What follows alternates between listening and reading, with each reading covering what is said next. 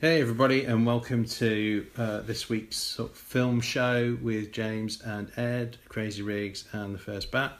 And tonight we are going to watch and talk about The Last Starfighter. So Last Starfighter came out in the mid-80s. Sort of came out of nowhere really. I first saw it on VHS, rental. But it's just one of these films that I love to revisit. The effects aren't quite as good as they once were, but at the time they were really cutting edge, lots of CG work. But the story is really great, and as we'll go through the conversation, you'll find that there's a number of facts that have prevented there being sequels and reboots and all sorts of different sort of stuff. So that's it for the intro. Ed is here. Hello, Ed. Hello. And without further ado, we'll kick off the chat and kick off the movie. You were lucky. First time you saw this, VHS. First time I saw this, ITV. Really? Yes. You know, when they cut all the best bits out. Yeah. Because there's some... I know I just said it before, but there was some really, really good sort of low budget teen films out and young adult films. Now, in the 80s I was 11 in 1988, so I wasn't very old. But this is a sort of film that came out on VHS and totally blew you away. You're like, how is this not bigger? It was quite a few years after Star Wars. It had a young lead, but it also featured video games. Yeah. And it does contain one sci-fi classic actor. Will Wheaton is in this film. Is he? Yeah. Pre-fame, pre-Star Trek The Next Generation, Will Wheaton. Yes. But post the Stephen King movie he did. Oh. Stand By Me. God almighty, what a pause. Oh, yes. Dramatic pause there for a fact. Very, very true.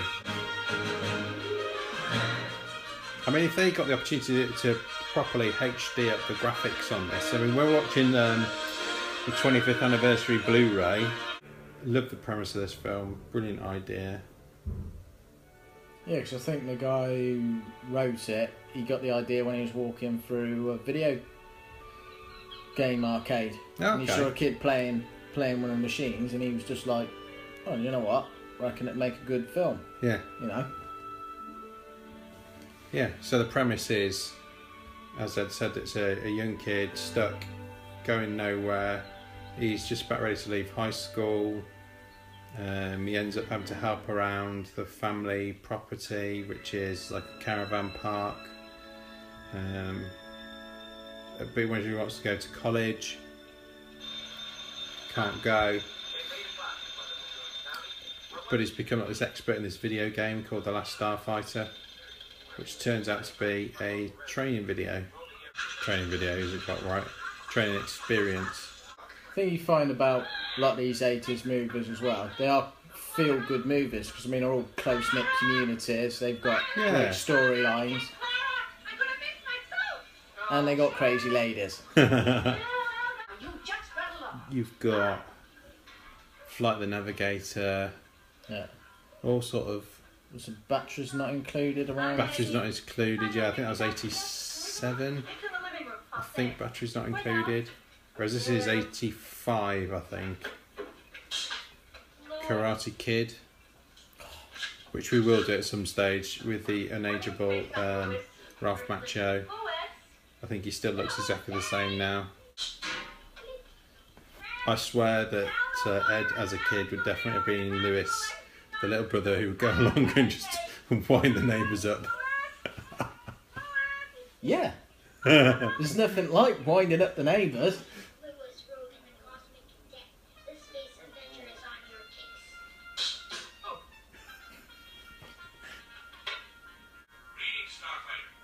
Don't think I'll be wearing that pink t-shirt that says Action Man on it though.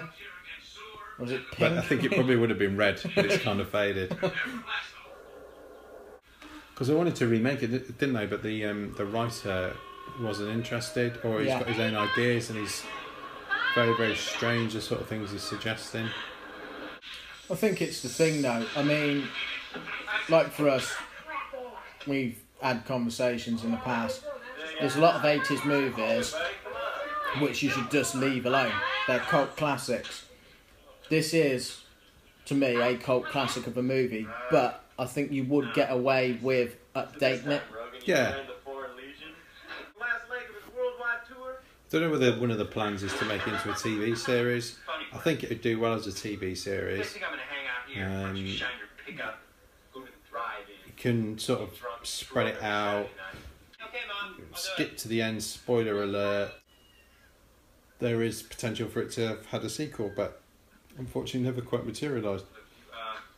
Well, it's like you said, I mean, if they made it into a TV series, I mean, you have got the scope to expand it and expand the universe, the characters. I think there's a big opportunity at the moment because, you know, I'm a big comic book fan. I love superhero stuff, but I don't watch, apart from the Netflix stuff, many of the TV series because I find a 22 episode, 24 episode season too much of a commitment to watch. Even on catch up, I probably would really struggle. I tried to watch Marvel's Agents of S.H.I.E.L.D. It got a bit better, but I really struggled to enjoy it. Never got really into Arrow very much. I know The Flash is supposed to be better, but I've not really got into that. What a lot of the TV directors and producers are finding now, they are, although there are shows with 22, 24 episodes, they are starting to cut them back a bit. I mean, you've got, I've just started watching The 100. Yeah. 16 episodes. Might still be a bit much, I've only just started watching it. You've got quite a few sci-fi channel shows, 13 episodes. If you've got something that's 13 episodes, you need to keep your story moving. Yeah. When you've got 22 episodes, you have to find some filler. And of course, people get bored. I mean, back in the day, we both really enjoyed Smallville. The first sort of up to about season 5 were really, really good, very inventive. First season was very much imagine Superman being in an X-Files, and then as the series progressed it became much more of a continuing narrative. But again, I mean, it would have probably been renewed again if they wanted it to, because it was so successful, but you could tell they were seriously running out of ideas. I think the thing you find as well, in the sort of late 80s, early 90s, TV shows, movies, you could go and you could watch them and you wouldn't get people writing an after-day full spoiler thing of what happened. Because I think that's the trouble with a lot of TV shows now, because obviously they take longer to come to the UK, some of them. By the time you get it, you already know what's happened. And I think that's why sometimes the Netflix and the Amazon Prime TV series are better, because they dump the whole season online exactly the same day. You can watch it at your leisure and it doesn't get spoiled. So apparently this is one of the first movies to do all its special effects, excluding makeup and explosions, on a computer. All done on a Cray XMP computer as well. A lot of people may or may not know the Cray supercomputer, and maybe it's one of the precursors to that. And I'm pretty sure if you and I were playing Xbox or PlayStation right now, the rest of the neighbourhood would not come flooding into my house right now, wanting to see one of us beat the high score. I mean, I don't know why they wouldn't be interested in seeing that, but... Especially the older generation, because there seems to be quite a lot of older people there. Oh, yes. Oh, even the pets are getting involved. Indeed. High fives. That would be slightly gutting because you've now beat the top score on the only arcade machine in probably 200 miles. Well, had a very short shooting time. They did the whole film in 40 days, which was really quick. Sort of budget did it have? Budget-wise, it was $15 million. I suppose a lot of that went on the effects back then. I was just looking at another couple of facts here. Quite like this fact. In 2007, a musical based on the movie was performed as part of New York Musical Theatre Festival. Wicked. Truth is, you're scared of leaving this. So apparently in 2009 it was announced that the long-awaited sequel titled Starfighter was going into production. Film will take place 25 years after the original film, with Norman Snow confirmed to return as Xur. Ultimately, the sequel was never made. It may have followed a grown-up Lewis Rogan, who misses his brother and is brought to Rylos to become a starfighter himself, or it may have involved Alex and Maggie's Rylos-born son or daughter, who sets out to settle the score with Xur when Alex is killed during a Kodan attack. So the Kodan is the Empire basically in this particular set of in this particular film. So it's interesting as well. Like a lot of good science fiction, it's based on some forms of fact. So in World War II, the French Air Force had a bomber Aimer as the aircraft commander. So they would be in a better position to direct the aircraft. And the last starfighter with its Gunstar rather than the Navigator, they are critical to the success of the mission.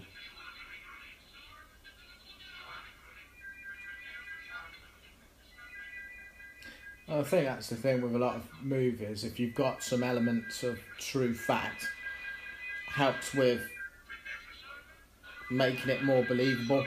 Yeah.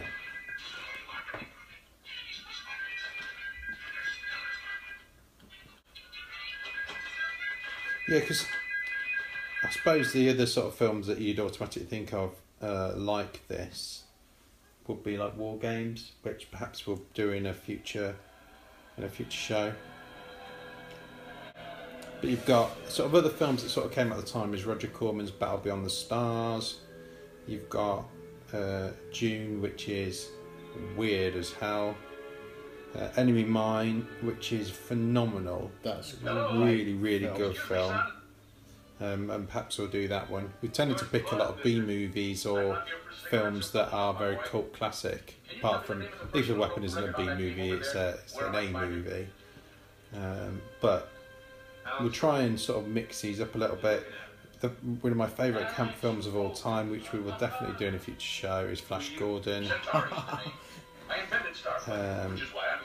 Then you've got stuff like Inner Space, Krull. Oh, Krull, awesome. With the glaive. What's that game where you had the glaive on Xbox 360? I remember that one. Say hello to my assistant, Beta. It's on the tip of my tongue. I can see it now. She'd be able to give it different sorts of like fire and ice power. Centauri is impressed. I've seen him come and I've seen him go, but you're the best, my boy. Dazzling. Light years ahead of the competition. Which is the other sort of films that I can see on here that are connected to this that I definitely would have seen on video. Lady Hawk. Yeah. Which is a really good film with Michelle Pfeiffer and Rutger Hauer. And Matthew Broderick, believe it or not. Starman, which we spoke about a little bit last week, particularly in relation to John Carpenter. Tron, which always looked better. I think even at the time I was never really a massive Tron fan. I like the idea of it more than the execution. Beastmaster, which according to the IMDb has a critic rating of 18 out of 100. 18. Well, they made a TV series of Beastmaster. They've done all sorts. Well, some of the subsequent sequels, the effects are hilarious. And yes, There's a speaker and it's just what's a car doing 303. Where are you going? Where are you taking me? The Ice Pirates, which I kind of remember. I'm pretty sure I saw that on VHS and DVD these days. You got Willow and then War Games as well, which is classic.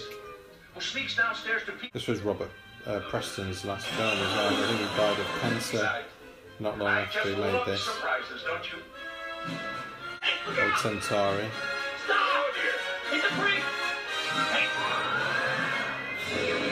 Next the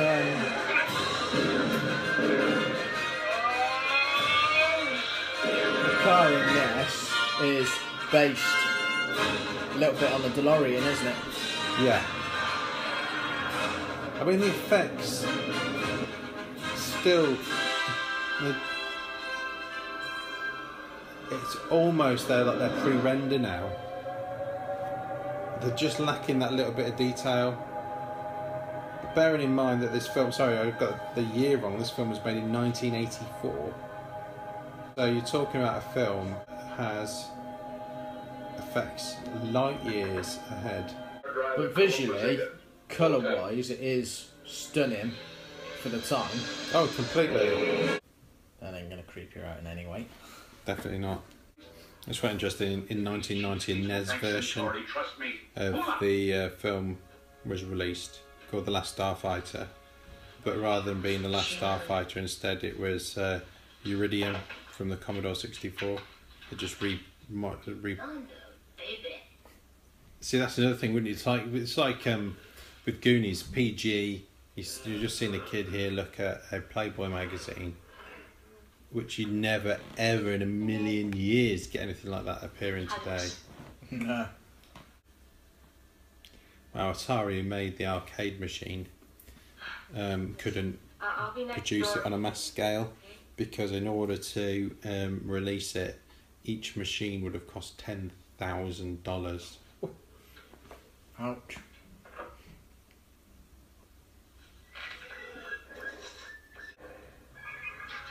Some nice visual effects there as well.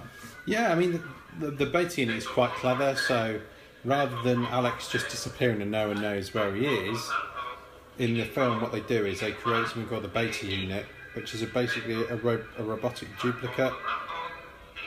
Starts off being a faceless creature, faceless robot, humanoid, and once he's made contact, or once the beta unit makes contact with you, he's able to replicate you exactly. Voice, hair, everything. Just takes a little bit of time. So if we look at the Gunstar, which is a nice looking spaceship, where does it fit for you in sort of sci-fi? Gunstars. Spaceships. What's your pinnacle? Dream. So let's look at top 5, because it's easier, isn't it? Or top 5 or top 10. But what's the starships that you would want to be able to fly?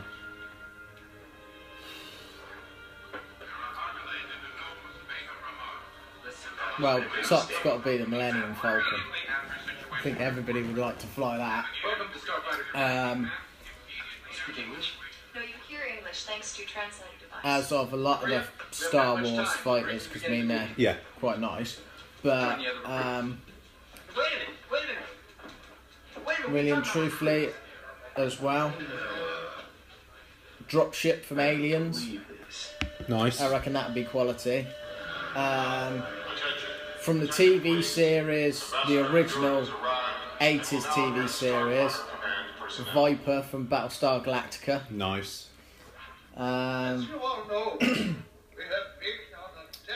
So that's 3. Yeah. Obviously, you could say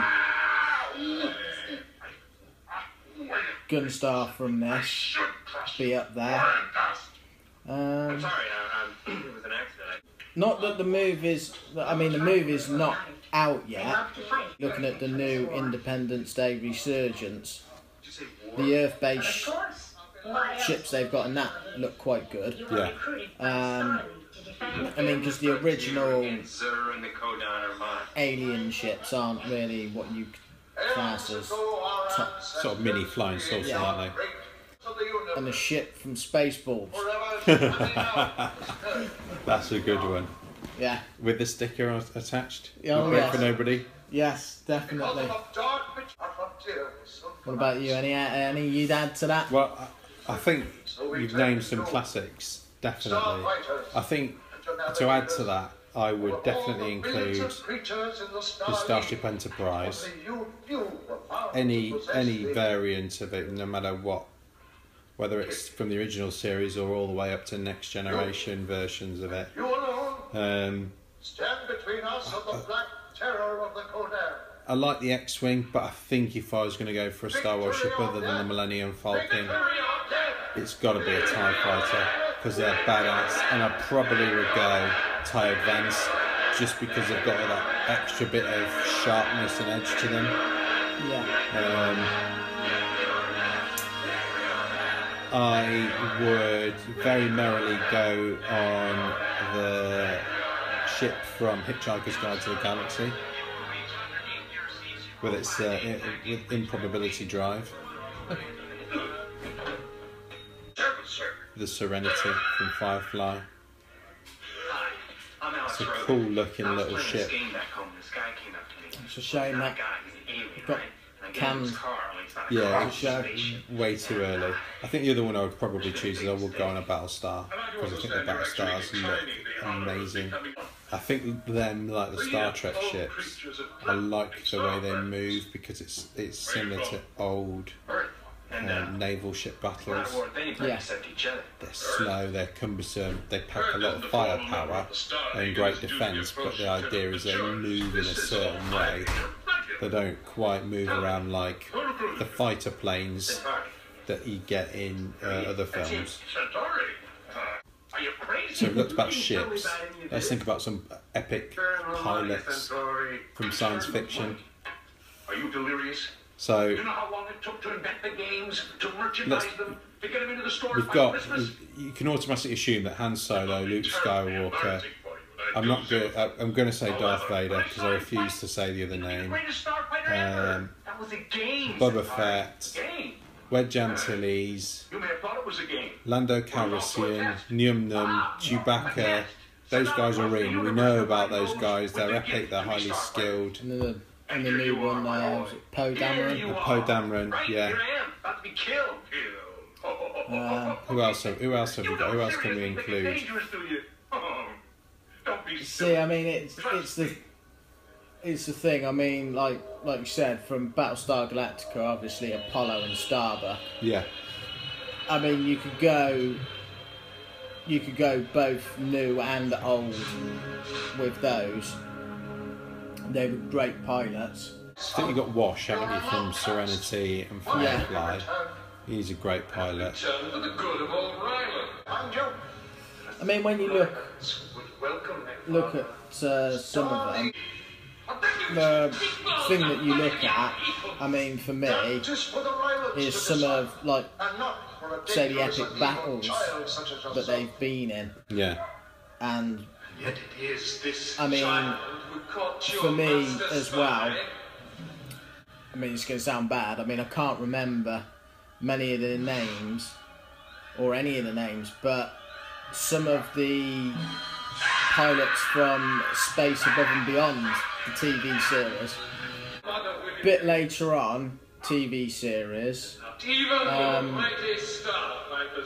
some of the pilots from Stargate, when they started bringing the ships into that. Yeah. I mean, another ship that we didn't mention before, which perhaps we should have done, I invent the game, find the kid, drag is him up the there, X-Bomber. and he doesn't want to be a starfighter. I give up. So for a lot of people who don't know what the X-Bomber is, there's Marionation series from Japan called Starfleet. It's on, if you've got Amazon Prime, it's on Amazon Prime at the moment, and it's a phenomenally good show. It still stands up now, and the X-Bomber is a genius ship. Yeah. It's got loads and loads of really cool weapons, and best of all, it can create and does create a giant mech. Di-X. Di-X. Which, from my point of view, if you like Power Rangers, a lot of the Zords from Power Rangers, I believe, are based on Di-X. I agree. I think massively influential over loads of stuff. So all your Gundams, all your Voltron, which I spoke about in the other podcast recently, all that sort of stuff, definitely influenced by Diex.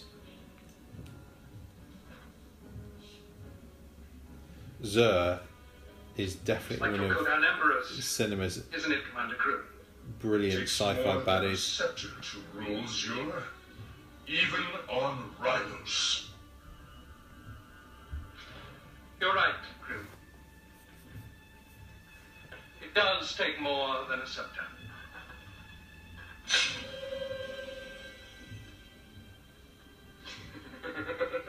He does. He has that sort of How long must we endure this fool?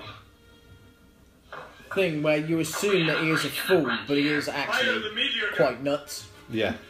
Oh, totally. Dear Kodan friends, let's I mean, the thing is, when you go up trying to think about ships and all sorts of things like that, because for us, a lot of the 80s is a pinnacle time for movies, comics, video games, all sorts of things like that. You do tend to forget more of the modern stuff. Even if you've seen it yesterday, to you, you'll go, oh, I remember that when I was a kid. Yeah. In Sector 3-1, sir. I think that's one of the things I like about the Kodan Armada. They've not got big laser weapons on their big ship. They fire meteors, we are under actual attack. physical We rocks, are under attack. which is genius weapon system. Activate. So if you actually think about it logically, it's actually quite ingenious because you could actually restock. Once you've used up all your meteors, you could just go around and collect other ones, or even get some from asteroids and things like that, break some off, and you've restocked Yeah. your weapon. Ooh, definitely not happy about that. Nope. The quality thing about this is obviously he's trying to fix his car that looks like a DeLorean, and DeLoreans break down a lot, so it Yeah. is accurate. Here. Could have had a lift. Yeah, fix the car, leaves him behind. I know. I mean, what's really clever there is that there's been they've sent a bounty hunter to try and kill Alex, so there's no more starfighters in the universe, and I scream. the training Excalibur sort You're of going back with Centauri right now. MacGuffin Back to of sleep with us the or tell arcade Mom machine Playboys. has spotted the bounty hunter and made him change from his human disguise back to his alien self. What the shit? I said back to sleep, Lewis, or I'm telling Mom about your Playboys. Come in, Centauri. I think I do like about this film, Come on, get back the here. youngest actor in it Boy with you. swears twice. Yeah, And I don't think anybody else swears in it. no, it's just a little kid. What the shit? They're not completely original, but there's something different about them from everything else. But I think this would make a really good series because you can explore the Star League more, get a feel for the planets. See, this is one of the things that when you actually think about it, obviously they send a bounty hunter, but if they hadn't have sent a bounty hunter, would he have called Centauri back? Would Yeah, he that's a have good gone question actually. He might not have done. Why would he? He wouldn't have needed to, would he? Nah. Look at that, with the nail in it. It's going to leave a mark. Certainly is. So rock beats scissors, 2x4 with nails beats bounty hunter. Yeah, Well, alien bounty hunter. definitely. Oh, but Alien Bounty Hunter likes to drool everywhere. Come on, Alice. Don't I see what I should do. It's got a really young Van Damme to do it. 'Cause then it could be another movie where Van Damme is Van Damme. Yeah.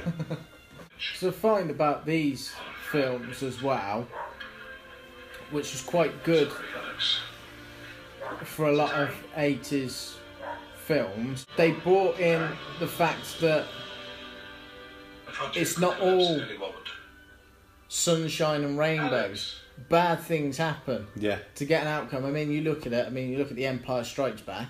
You think, rebels are going to win. No, rebels get their asses kicked, and it's like this. There's an element of threat, and you get engrossed in the fact that, you know, they might not possibly pull it off. Yeah, you're quite right. So, I mean, sometimes you find in films nowadays, because you look at it and obviously you've got your main characters and they're the heroes, and they keep, like we were saying, like some of the TV shows, they're up against impossible odds, but you know they're going to live. Yeah. And it takes some of that drama out of it, because you're there thinking, well, I ain't worried about him, because I've seen the promo for the next one and I know he's in the next 10 episodes, because I know he's not going to die now. Yeah. Dying. Great comic humour. Yeah, there's some good humour in there. Am I to understand this? It's Beaver frequency, so I can't report back to the Armada.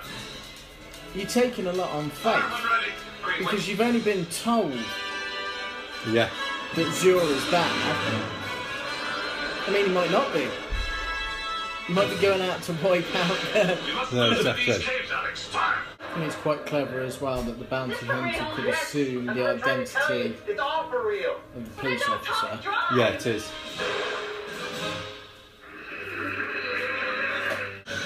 I think it's quite clever as well that the Beta unit has